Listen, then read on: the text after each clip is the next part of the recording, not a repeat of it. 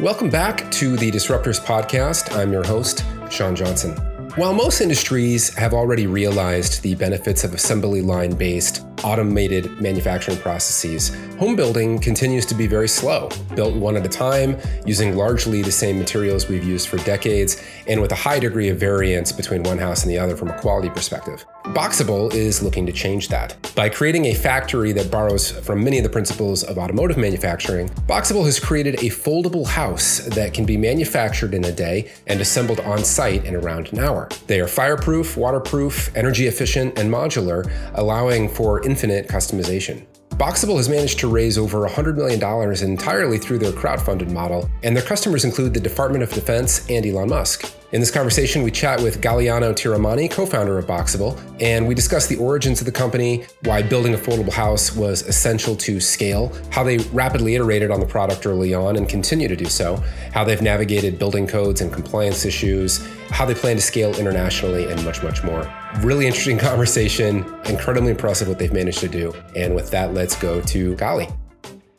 All right. Is it Galiano? Gali? I've seen it said a couple of different ways. Yeah, you call me either one, but my name's Galiano Tiramani from Boxable, and it's nice to meet you, and thank you for having me on your show. Yeah, no, I've heard of you through a couple of different lenses. A friend of mine is an investor and been following your journey, so excited to dig into this. For folks, I guess, who are not familiar with you, what is Boxable?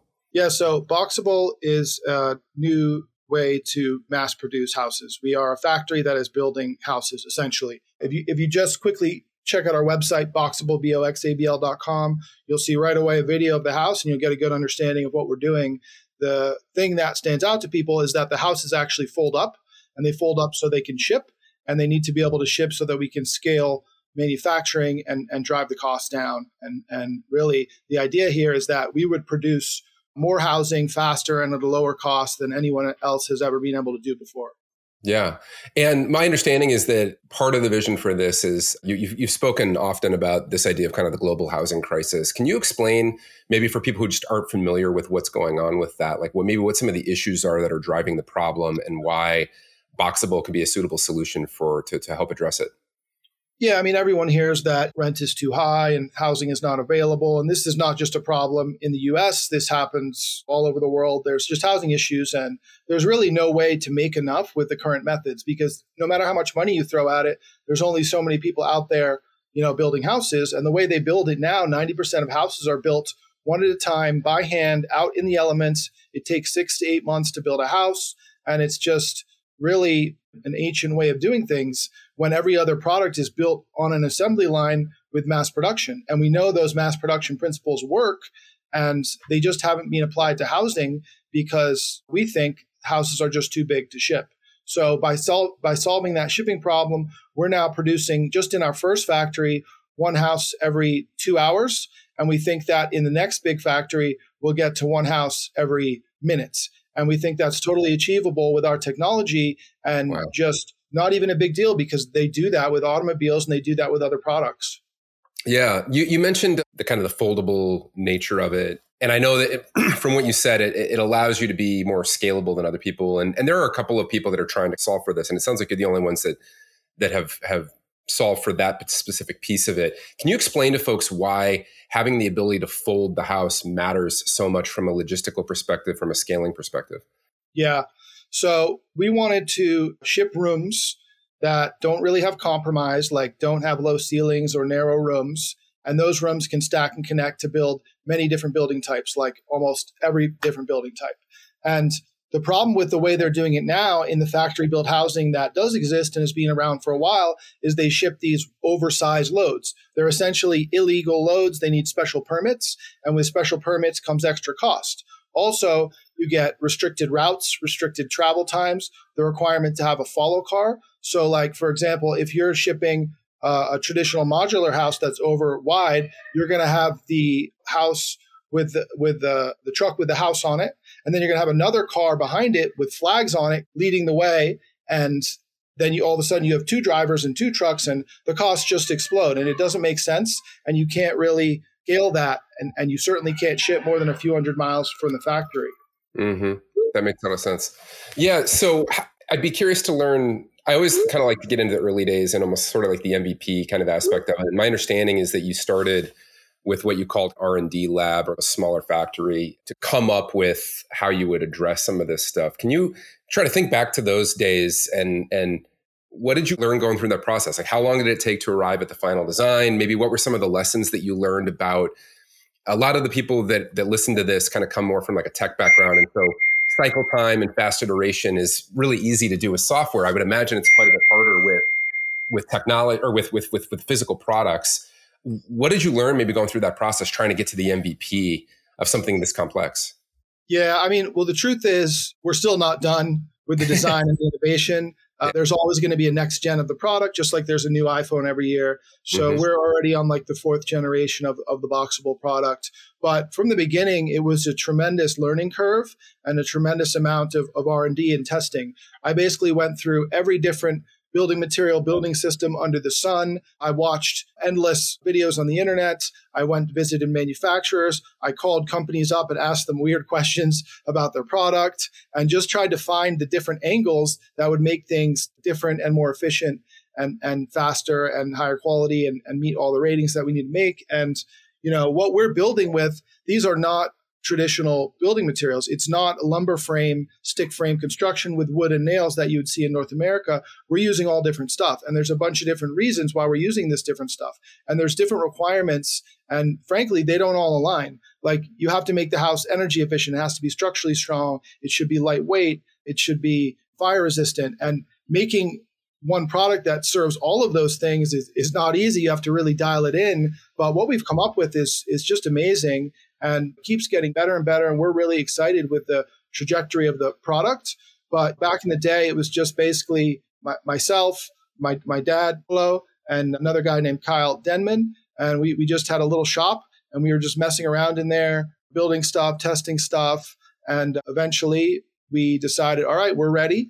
And we're ready to go out with this product. We got a big first order and then we set up a huge factory. And basically a year ago now, we got up and running in this first factory. It's 170,000 feet. We got an order for 156 houses from the Department of Defense. We got in there. We installed all this equipment, just not common equipment, new manufacturing methods, new materials. We hired several hundred people and just went for it.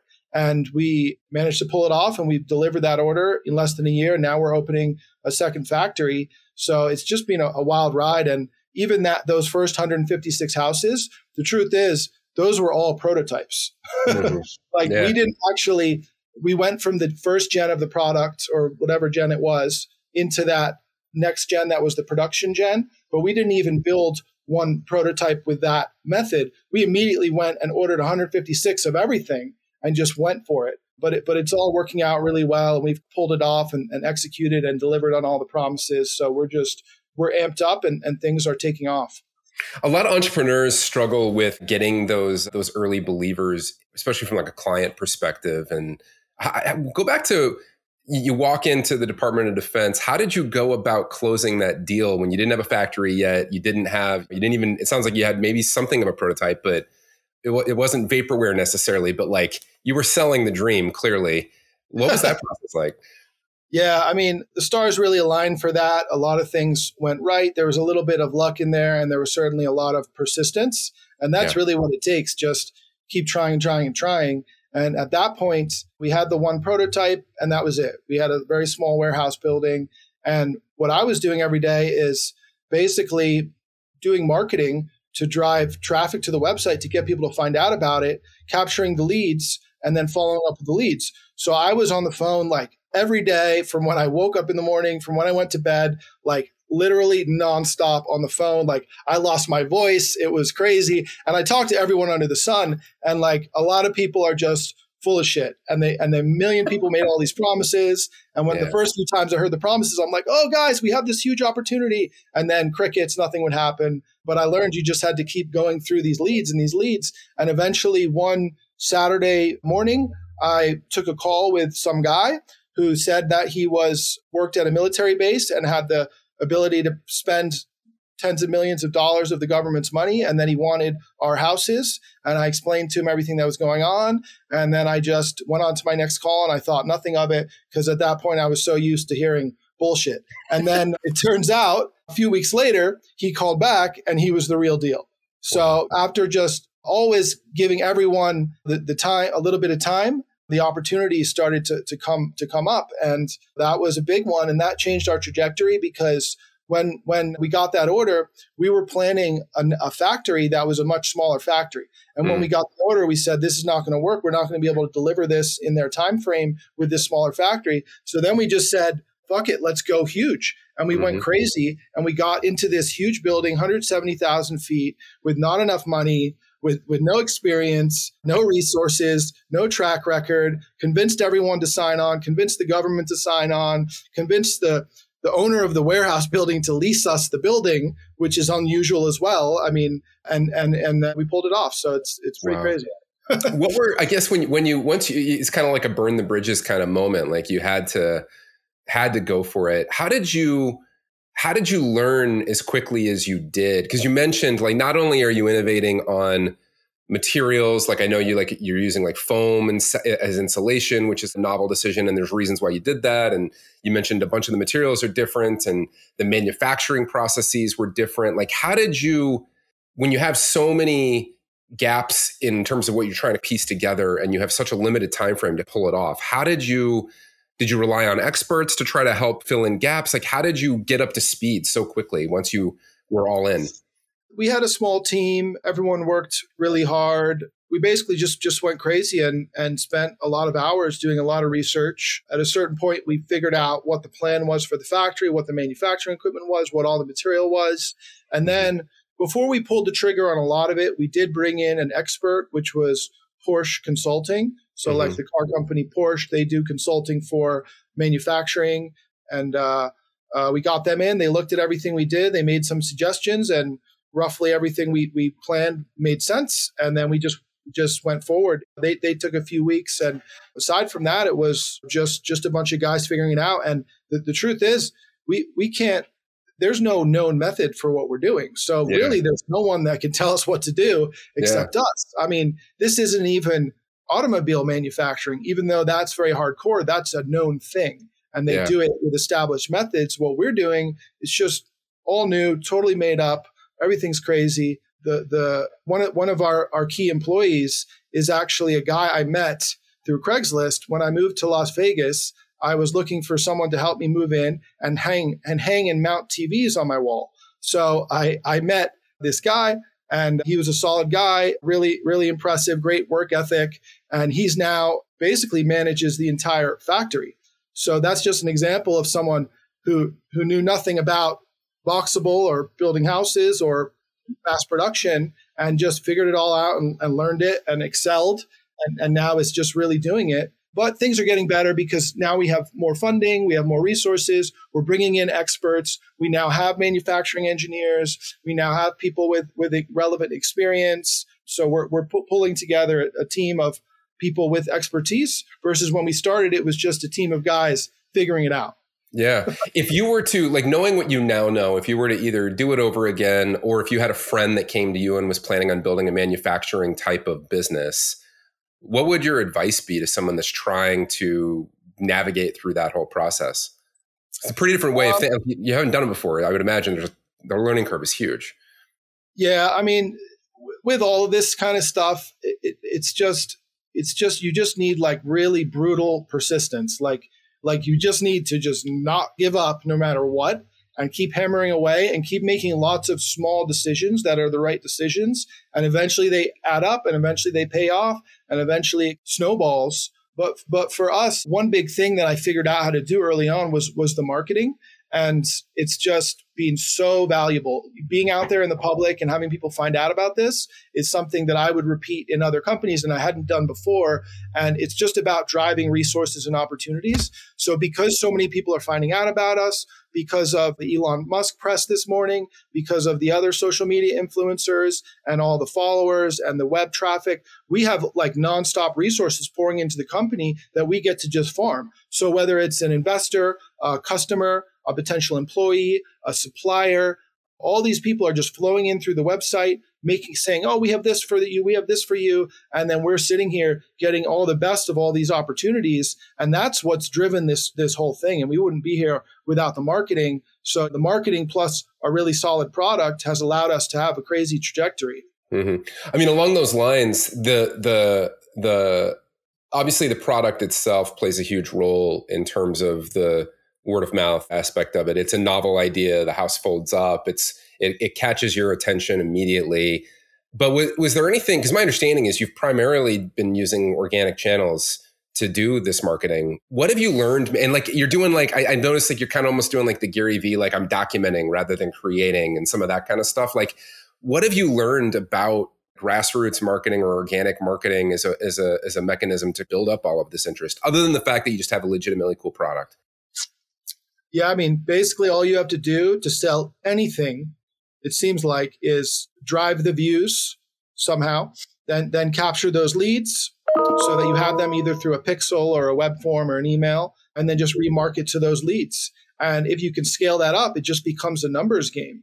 So what I did was we had a really big success early on when we found a YouTuber with a relevant channel about housing and had her do a video on us. And I just reached out one day because I was chasing down traditional press like local news and not getting anything out of it. And it didn't work well. And I was like, oh man. So then I'm like, all right, I'll try a YouTuber. So I went to the YouTuber. I was like, hey, you want to do a video? She's like, sure. We did the video. And all of a sudden, boom, web traffic's up, inquiries are up, form submissions are up. I'm like, all right, I'm onto something here. And then I just went crazy with it and doubled down and reached out to thousands of people and kept pushing and pushing and pushing. And then stuff starts to happen organically because other people, they all want content and they all want views. So if they see something that's cool and it's going to get them the views, they'll do it. And it's just snowballed from there. And now we're getting people with bigger and bigger followings talking about us. And that just pays off immensely.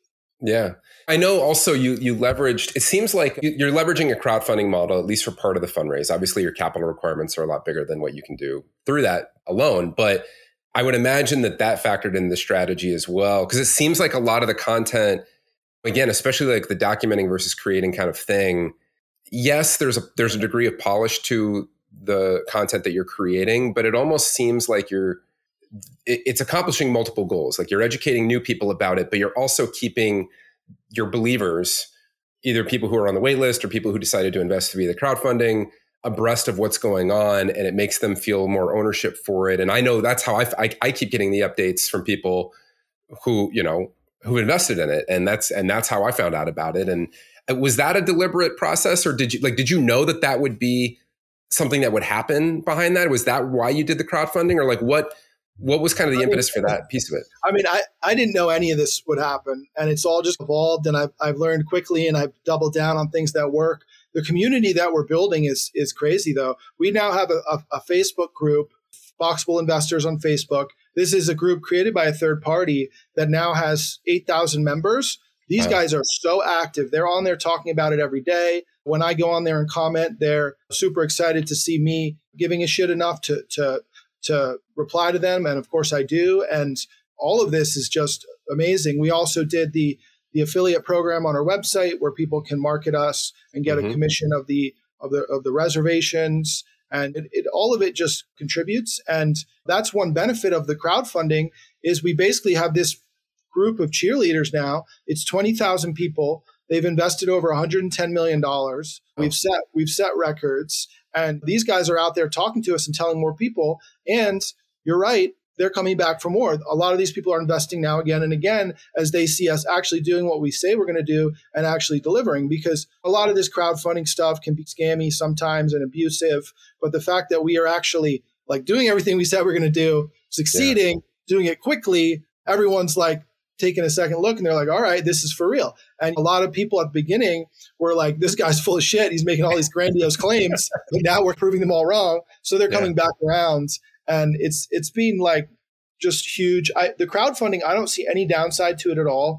Any downside I've heard is basically could be debunked. It's allowed me to remain in complete control, Paolo and I to remain in complete control of the company, call all the shots, get the best terms, cut out the middleman, give ourselves leverage for deals with the big boys later on, because you're right. We can't raise billions of dollars through crowdfunding, but Yeah. we will need billions of dollars. And the problem we're trying to solve can command that. But now when I go to these bigger guys, I have all this leverage because I'm like, well, look, this is what the market is actually assessing us at. And they're signing on in droves. So it's pretty crazy. I mean, raising 100 million, that's more than I would have imagined. Was there anything that you, I guess, a lot of my students at Kellogg, for example, like they factor crowdfunding or they think that crowdfunding is going to be a piece of their kind of early success. Any advice you'd give to founders that are contemplating exploring a crowdfunding model, like how to do it well? Yeah. Pitfalls to avoid? If you have a product that a lot of people can relate to and understand, or you even have access to a community where you're going to find the people that are interested in what you're doing and you can tap into that, just do it. I mean, there's really no downside to it. You can now do a Reg CF offering, which does not require qualification from the SEC. So there's no waiting. You just go and do it and you put it out there. I would say try to get it directly on your own website versus on one of these platforms, because then you can control the traffic, you control the remarketing and the whole sales process, and give it a try. Worst case that happens, you only get a little bit of money instead of a lot of money, and that's it. And I just, when I was trying to raise money early on and talking to these other kind of institutional investors, I just was met with this just very abrasive arrogance and condescending stuff, and people who didn't understand what I was doing, telling me why it sucked. And now that I look back at it, I'm like, these people weren't even qualified. They didn't even necessarily have any real world business experience like I do. And they didn't know what they were talking about, Wow. But somehow they got in control of this money for someone else. And the way they were looking at things just didn't make sense. They're all obsessed with valuation. And the problem when you beat up a founder about valuation, you're either going to get one of a few things. If a founder is going to give the company away for a low valuation, it shows that they don't believe in the company because they don't see an upside in holding on to the valuation. Then the founder is just going to basically rip you off, waste the money, blow it on a salary. And I don't think that's a good strategy for these VCs to be obsessed with the valuation, because what they're looking for is a 10 or 20x return. Whether they pay a 10 million valuation or a 12 million valuation, it's not going to really affect it if it's serious. Right. And the other thing was, a lot of the offers we did get early on basically were trying to get us to give up control of the company to these people we didn't even know. And we were like, no, we're not doing that. And we didn't just come with an idea either. Like, we put our own money into this. Paolo put several $1 million into this before we took a dime from investors. So we were committed. We spent years on it. We weren't just coming with an idea and asking for money. But yeah, crowdfunding is huge. It's becoming more and more popular. It makes more and more sense. And it's pretty cool too, because the potential here is that make, thousands of people rich. That's like awesome. That's like epic if that can happen.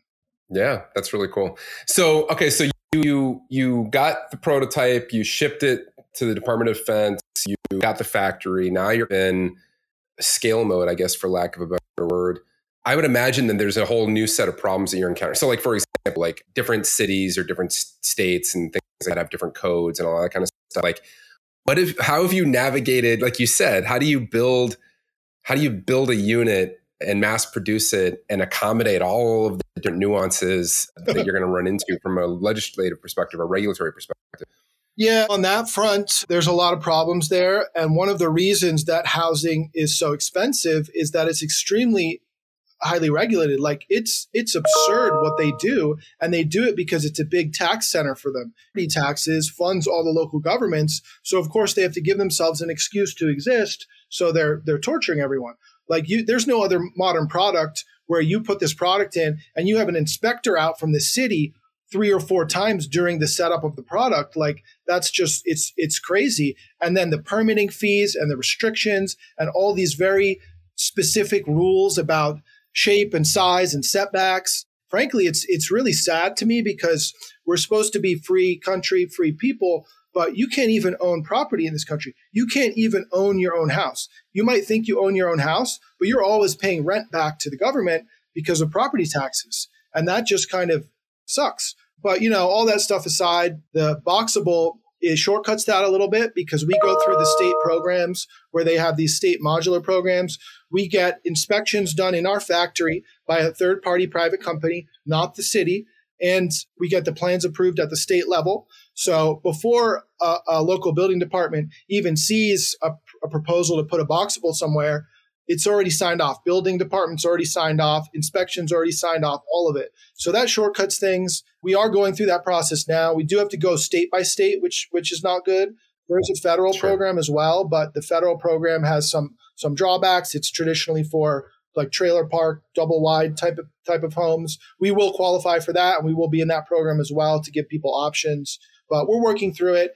And I think that right now, it's not a big deal because there's so much demand. If some place gives us a hard time, we will go somewhere else. There's plenty of people who want housing and who are going to be friendly to it. But once we really scale up, we will have to fight back a little bit about this stuff and try to reform it the same way you would see like Uber fighting back against these cronyism taxi laws in places and maybe Airbnb and they're all kind of fighting against these regulations too. But that's another fight for down the road.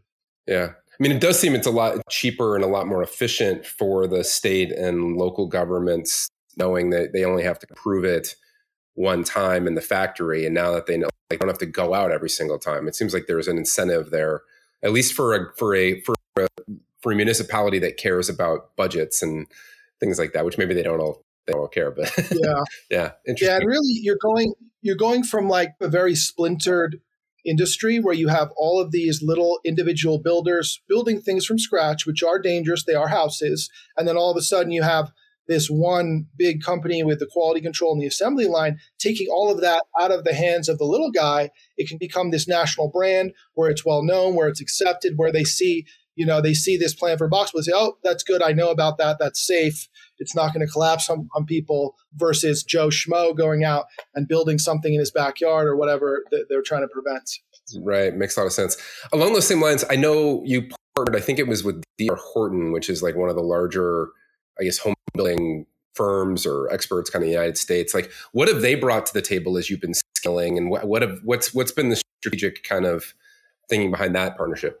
Yeah, they have been absolutely amazing. And I'm like blown away by it because I didn't expect that. I thought they would just invest and disappear and fill their quota or whatever. But they are in our factory all the time. They are bringing us opportunities all the time. They've placed a 100-unit order and they are deploying those, not worrying about making money, just worrying about helping us with product development and learning about installs. They're doing test units. They're hooking us into their supply chain, their mortgage stuff. I mean, they have been a huge ally and a huge validation because they know what makes sense with housing more than even I do because they do it for real on a huge scale as the biggest builder in the country. So the fact that they're looking at what we're doing and saying, these guys are on something, we want in on it, it's massive. So we'll see how that partnership continues to develop, but really love those guys. Is there anything you learned through that process around identifying potential strategic partnerships and how to negotiate them and how to make sure it's a win-win, anything like that? Well, with that one, I do a lot of outreach to potential strategic partners. I'm pretty sure the channel where we ended up really connecting with them, they found us. So it went back to that general marketing being so effective and bringing in all these opportunities. And I think that's where that came from with them. And then, it's been pretty easy with them. They came into the factory at first when we had nothing, just the building. And then a few months later, it's all set up and we're building houses. And then at that point was when they pulled the trigger on the investment because they said, all right, these guys are the real deal. So, but yeah, it's been great. Yeah, very cool. A lot of startups, there's a lot of chatter around like building culture and being deliberate about building culture. And it seems like from some of your update videos and things like that y'all have a very distinctive culture. There's a lot of humor there. You don't take yourselves too seriously. But I would imagine that there's some nuance in the sense of like startup land. It's like people with ping pong tables and all that kind of stuff. And you've got like white collar startup-y type workers, but then you also have more blue collar people that are responsible for delivery and actually building the homes and things like that who might not be used to, on the one hand, like a startup type of environment in terms of its informality or whatever it is. But on the other hand, like with hyper growth kind of ambitions and things like that. Like what have you learned maybe about culture building and especially trying to marry two I would imagine, pretty different types of people and getting them on the same page and moving in the same direction. Yeah, I mean, they're all just people at the end of the day. And some people like a structure and don't like unknowns, and some people don't mind it. So we tell people when they start that there's going to be a lot of crazy stuff happening. There's going to be a lot of figuring stuff out. There's going to be a lot of wearing different hats. And whether that happens in the office or in the factory, it's the same thing. And some people can't handle it, and we kick them out quickly. But the people that can handle it, they're the ones you want, because they're the ones putting in the extra effort. They're the ones really thinking, really working hard, really bringing more to the table, and not just coming in and punching a clock kind of thing. So it's been great. We do bi-weekly lunch with everyone where we cater food, and then everyone, factory and office, sits together. But we all work together because it is a factory at the end of the day. So even the office people are involved with factory stuff. So, but it's been fun, and we try to make things funny and entertaining and take care of everyone and treat people properly. I don't think that a lot of manufacturing, they leverage abusing the laborers by really getting them at the lowest pay and squeezing every dime out of them. And I don't think that's sustainable. If our business can't work while paying everyone properly and treating everyone fairly, then I don't want to do it. It's not going to be a long-term thing. So what's going to get us into success is a great product and a great cost structure and all that. But yeah, we do a lot of funny stuff. I've always my whole life done a lot of funny, weird stuff, not really very traditional. And that's all good. And it all contributes to the whole thing, I think. Yeah. Along similar lines, it's pretty unusual to see, again, a hyper growth kind of startup that is also a family business. And you and your father mentioned work together. I don't know if you worked together before or if this is your first time, but what have you learned about working with family? What advice would you give to folks that are considering starting a business with family? Seems like a pretty unique opportunity, but also a pretty unique challenge. I mean, it's great. I mean, what else could you ask for? I have kids. I can't imagine growing up and working with my own kids. Obviously, it's amazing. Paolo and I have done a few projects before in the past, but mostly done our own things, and then came back together on this project. I was up with another business in Northern California, and he had just moved to Las Vegas. And we were talking one day about the folding house idea, and we said, let's give it a shot. Let's make a website. Let's make some 3D models and see if we can get any traction. And we just started working on it, and it took off. And I decided, this is the big opportunity. Let's dump this other business and go to Vegas and work full time on Boxable. And he did the same thing. And then we just kept dumping more and more resources into it. But it's really great. We get along really well. We have complementary skill sets. He's more on the design and engineering and strategy side. I'm more on operations and sales and marketing and business development and capital raising and all that kind of thing. So really, really fun, really awesome to have a partner in this that I'm so well aligned with and can trust, of course, and all that good stuff. So it's amazing. Every day, pretty much, I'm like sitting here like I don't even believe that the world is real anymore. I fully believe that we're living in a simulation and that this is all just made up just because things are so crazy for me right now. Yeah, that's really neat. That's so cool. Yeah, my understanding is that as you're planning to scale the thing further, that you're looking at pursuing kind of more of a partner factory, almost like a franchise model to accelerate expansion, I would imagine. But what are some of the variables that kind of drove that decision? I don't know to what degree you already have some partners lined up or franchisees lined up. Maybe what have you learned in the early days of that process? Yeah. It's kind of an interesting decision. Yeah. So within the US, we will operate and control all the factories. I think that's a no-brainer. Hopefully end up with 4 or 5 really big ones that can cover the whole US. But internationally, it's just a whole crazy learning curve. And we just didn't think it made sense for us to go to Brazil and set up a factory there and learn all the local laws and local customs and local tweaks.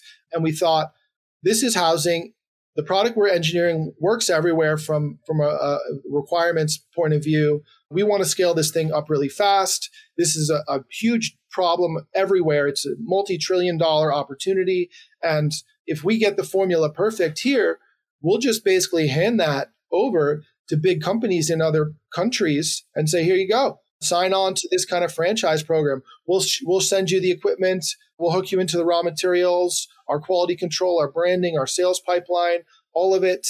You bring in your own money, your own local expertise, and you guys execute. And then by doing it that way, I think that we're going to be able to go from one or two big factories in the US to 10, 20, 100 factories around the world, like really, really fast. And this is something that everyone can get behind, like including governments, because governments are very involved with housing, and a lot of politicians run on housing, and there's a lot of funding behind it. And the whole entire banking system of the whole world is integrated with housing and mortgages. So this is something where we are going to get the big guns in here once we prove out the basics to blow this thing up, because the opportunity to destroy the price of housing and help a lot of people is just so huge. Yeah. I know that IP tends to be a pretty important factor in franchise models because you're giving them the playbook. And so effectively your IP is the value in a lot of cases, the brand and all that kind of stuff. What have you learned, I guess? I know you all have, I think you have like a couple dozen patents at this point, a lot of it related to kind of the manufacturing process itself and all of that kind of stuff. But what have you learned about the intellectual property side of things, how that factors into pursuing a franchise model, especially as you go international and you have different governments that may respect intellectual property to a greater or lesser degree? What have you learned from that stuff? Yeah, so previous business for like the past 30 years was intellectual property licensing and invention. So he would basically invent products, design them, patent them, and then license or sell the patent to other companies that would actually manufacture and sell them. So he's an expert in creating defendable IP. And we do have a big patent portfolio, filings, trying to do that in all the important countries around the world. Patents don't really just like protect you 100%, but they give you the threat of a lawsuit. So all it does is someone can knock you off and they can try to work around the patents, but they just have to realize if this company has the patents, there's going to be a lawsuit. It's going to have teeth. It's going to take time. There's a big downside. So it's just basically a big, scary threat. And that's all it is. And there are workarounds and there are countries that don't respect it and all that kind of stuff. But overall, I'm not even worried about that because it's just a small part of our strategy to protect the company.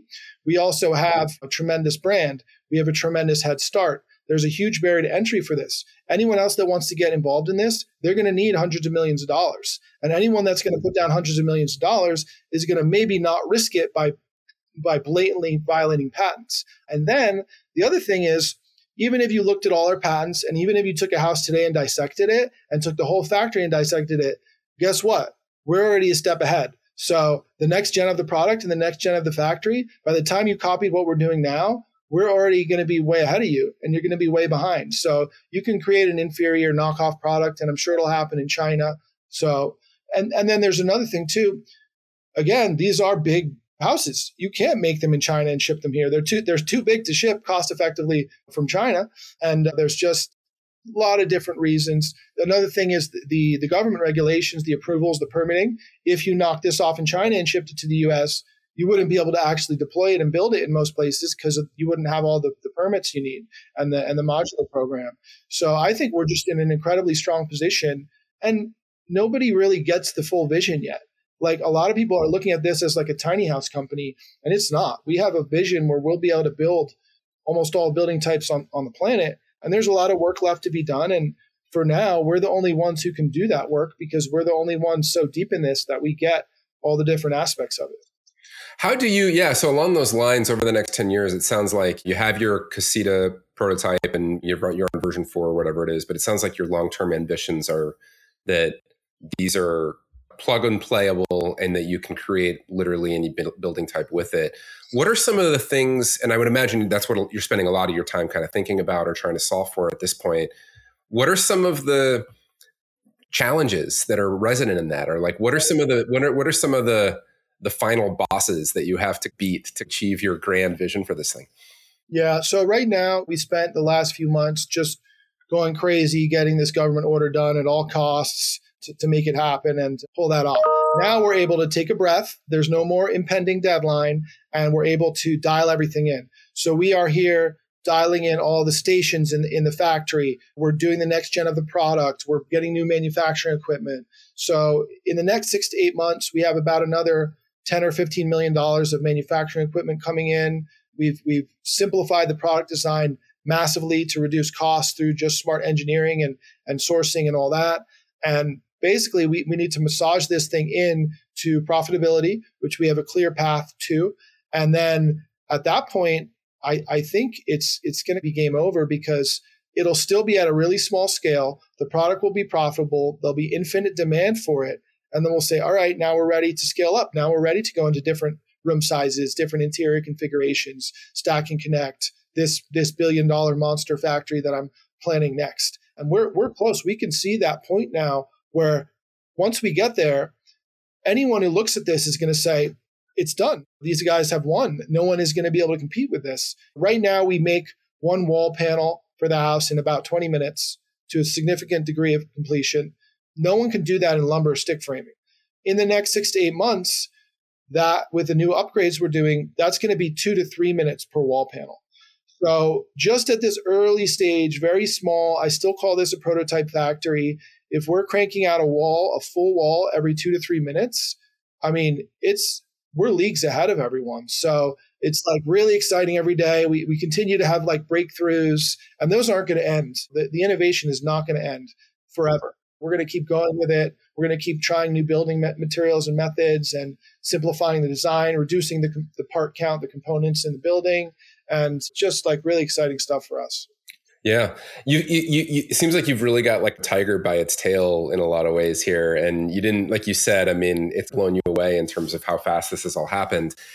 In venture, a lot of times there's this challenge when a company kind of hits hyper growth where the founder who started it isn't necessarily always able to level up and be the kind of person to run it at the next level. And you all have control of the business still, so you don't have to necessarily worry about your investors saying like, hey, we need to make a change or whatever it is. But I have to imagine that as you're thinking about how big this thing is going to probably get in the next few years, like it's still incumbent upon you to build skills and level up and things like that. Like, how have you done that so far, I guess, to get from where it was in the very beginning to where it is now? How have you continued to evolve as a leader, as an executive? And then what are some of the things that you're trying to kind of plan ahead for or build in place so that you continue to be the right guy as this thing becomes even more massive? Yeah, it's definitely been a wild ride, big learning curve. I think your brain is like a muscle, and the more you work it out, the stronger it gets. And I'm dialing in all my various skills, trying to be very cautious to not create any landmines for us. And we do intend on bringing in like a full kind of executive team of experienced individuals, especially when we go into the public market. But for now, I think we have so much left to give to this to realize the vision. But I'm sure we'll get to a point where our input is not as valuable anymore and it takes on a life of its own. But for now, we have a really small core team, and we're hitting out of the park on a lot of fronts. And we're all growing our management skills. Like, I've had employees before, but I've never had a team this big. So that's a new thing to experience. And even just the levels of bureaucracy that are actually become required at some point when you get bigger. As much as I hate it, you do need like rules and regulations and standards and procedures and all that. So getting all that massaged into place, it's been great. And slowly bringing in the help and the experts to take things off my plate so that I can focus on the stuff I'm really good at and not waste my time on stuff that I shouldn't be doing. It feels great as well. Yeah, that's so cool. Well, listen, I want to respect your time. It's pretty amazing what you've managed to do and in a pretty brief period of time. And it sounds like your best days are ahead. For folks that may want to learn more, maybe want to get involved in some way, where can we send them? Yeah, definitely check out the website, boxabl.com, boxable.com. Go to our YouTube. We have our latest factory update video on there announcing Factory 2. Our Instagram is really active. We post nonstop action on there. We have factory tours anytime you want. Come to Vegas. It's a nice trip.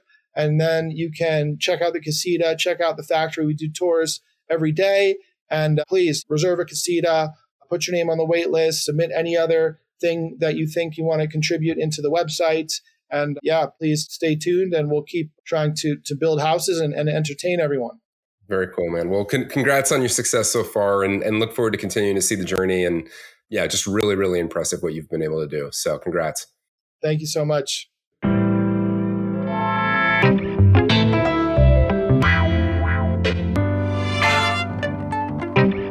For more ideas on how to disrupt your own organization and how Manifold Advisory might be able to help, visit us at manifold.group/advisory. And if you're looking for a truly value-added investment partner, visit us at manifold.group/ventures. If you found this episode helpful, we would love a review on iTunes, Spotify, or whatever platform you use. That's it for this episode. Thanks so much as always for listening. We'll see you next time.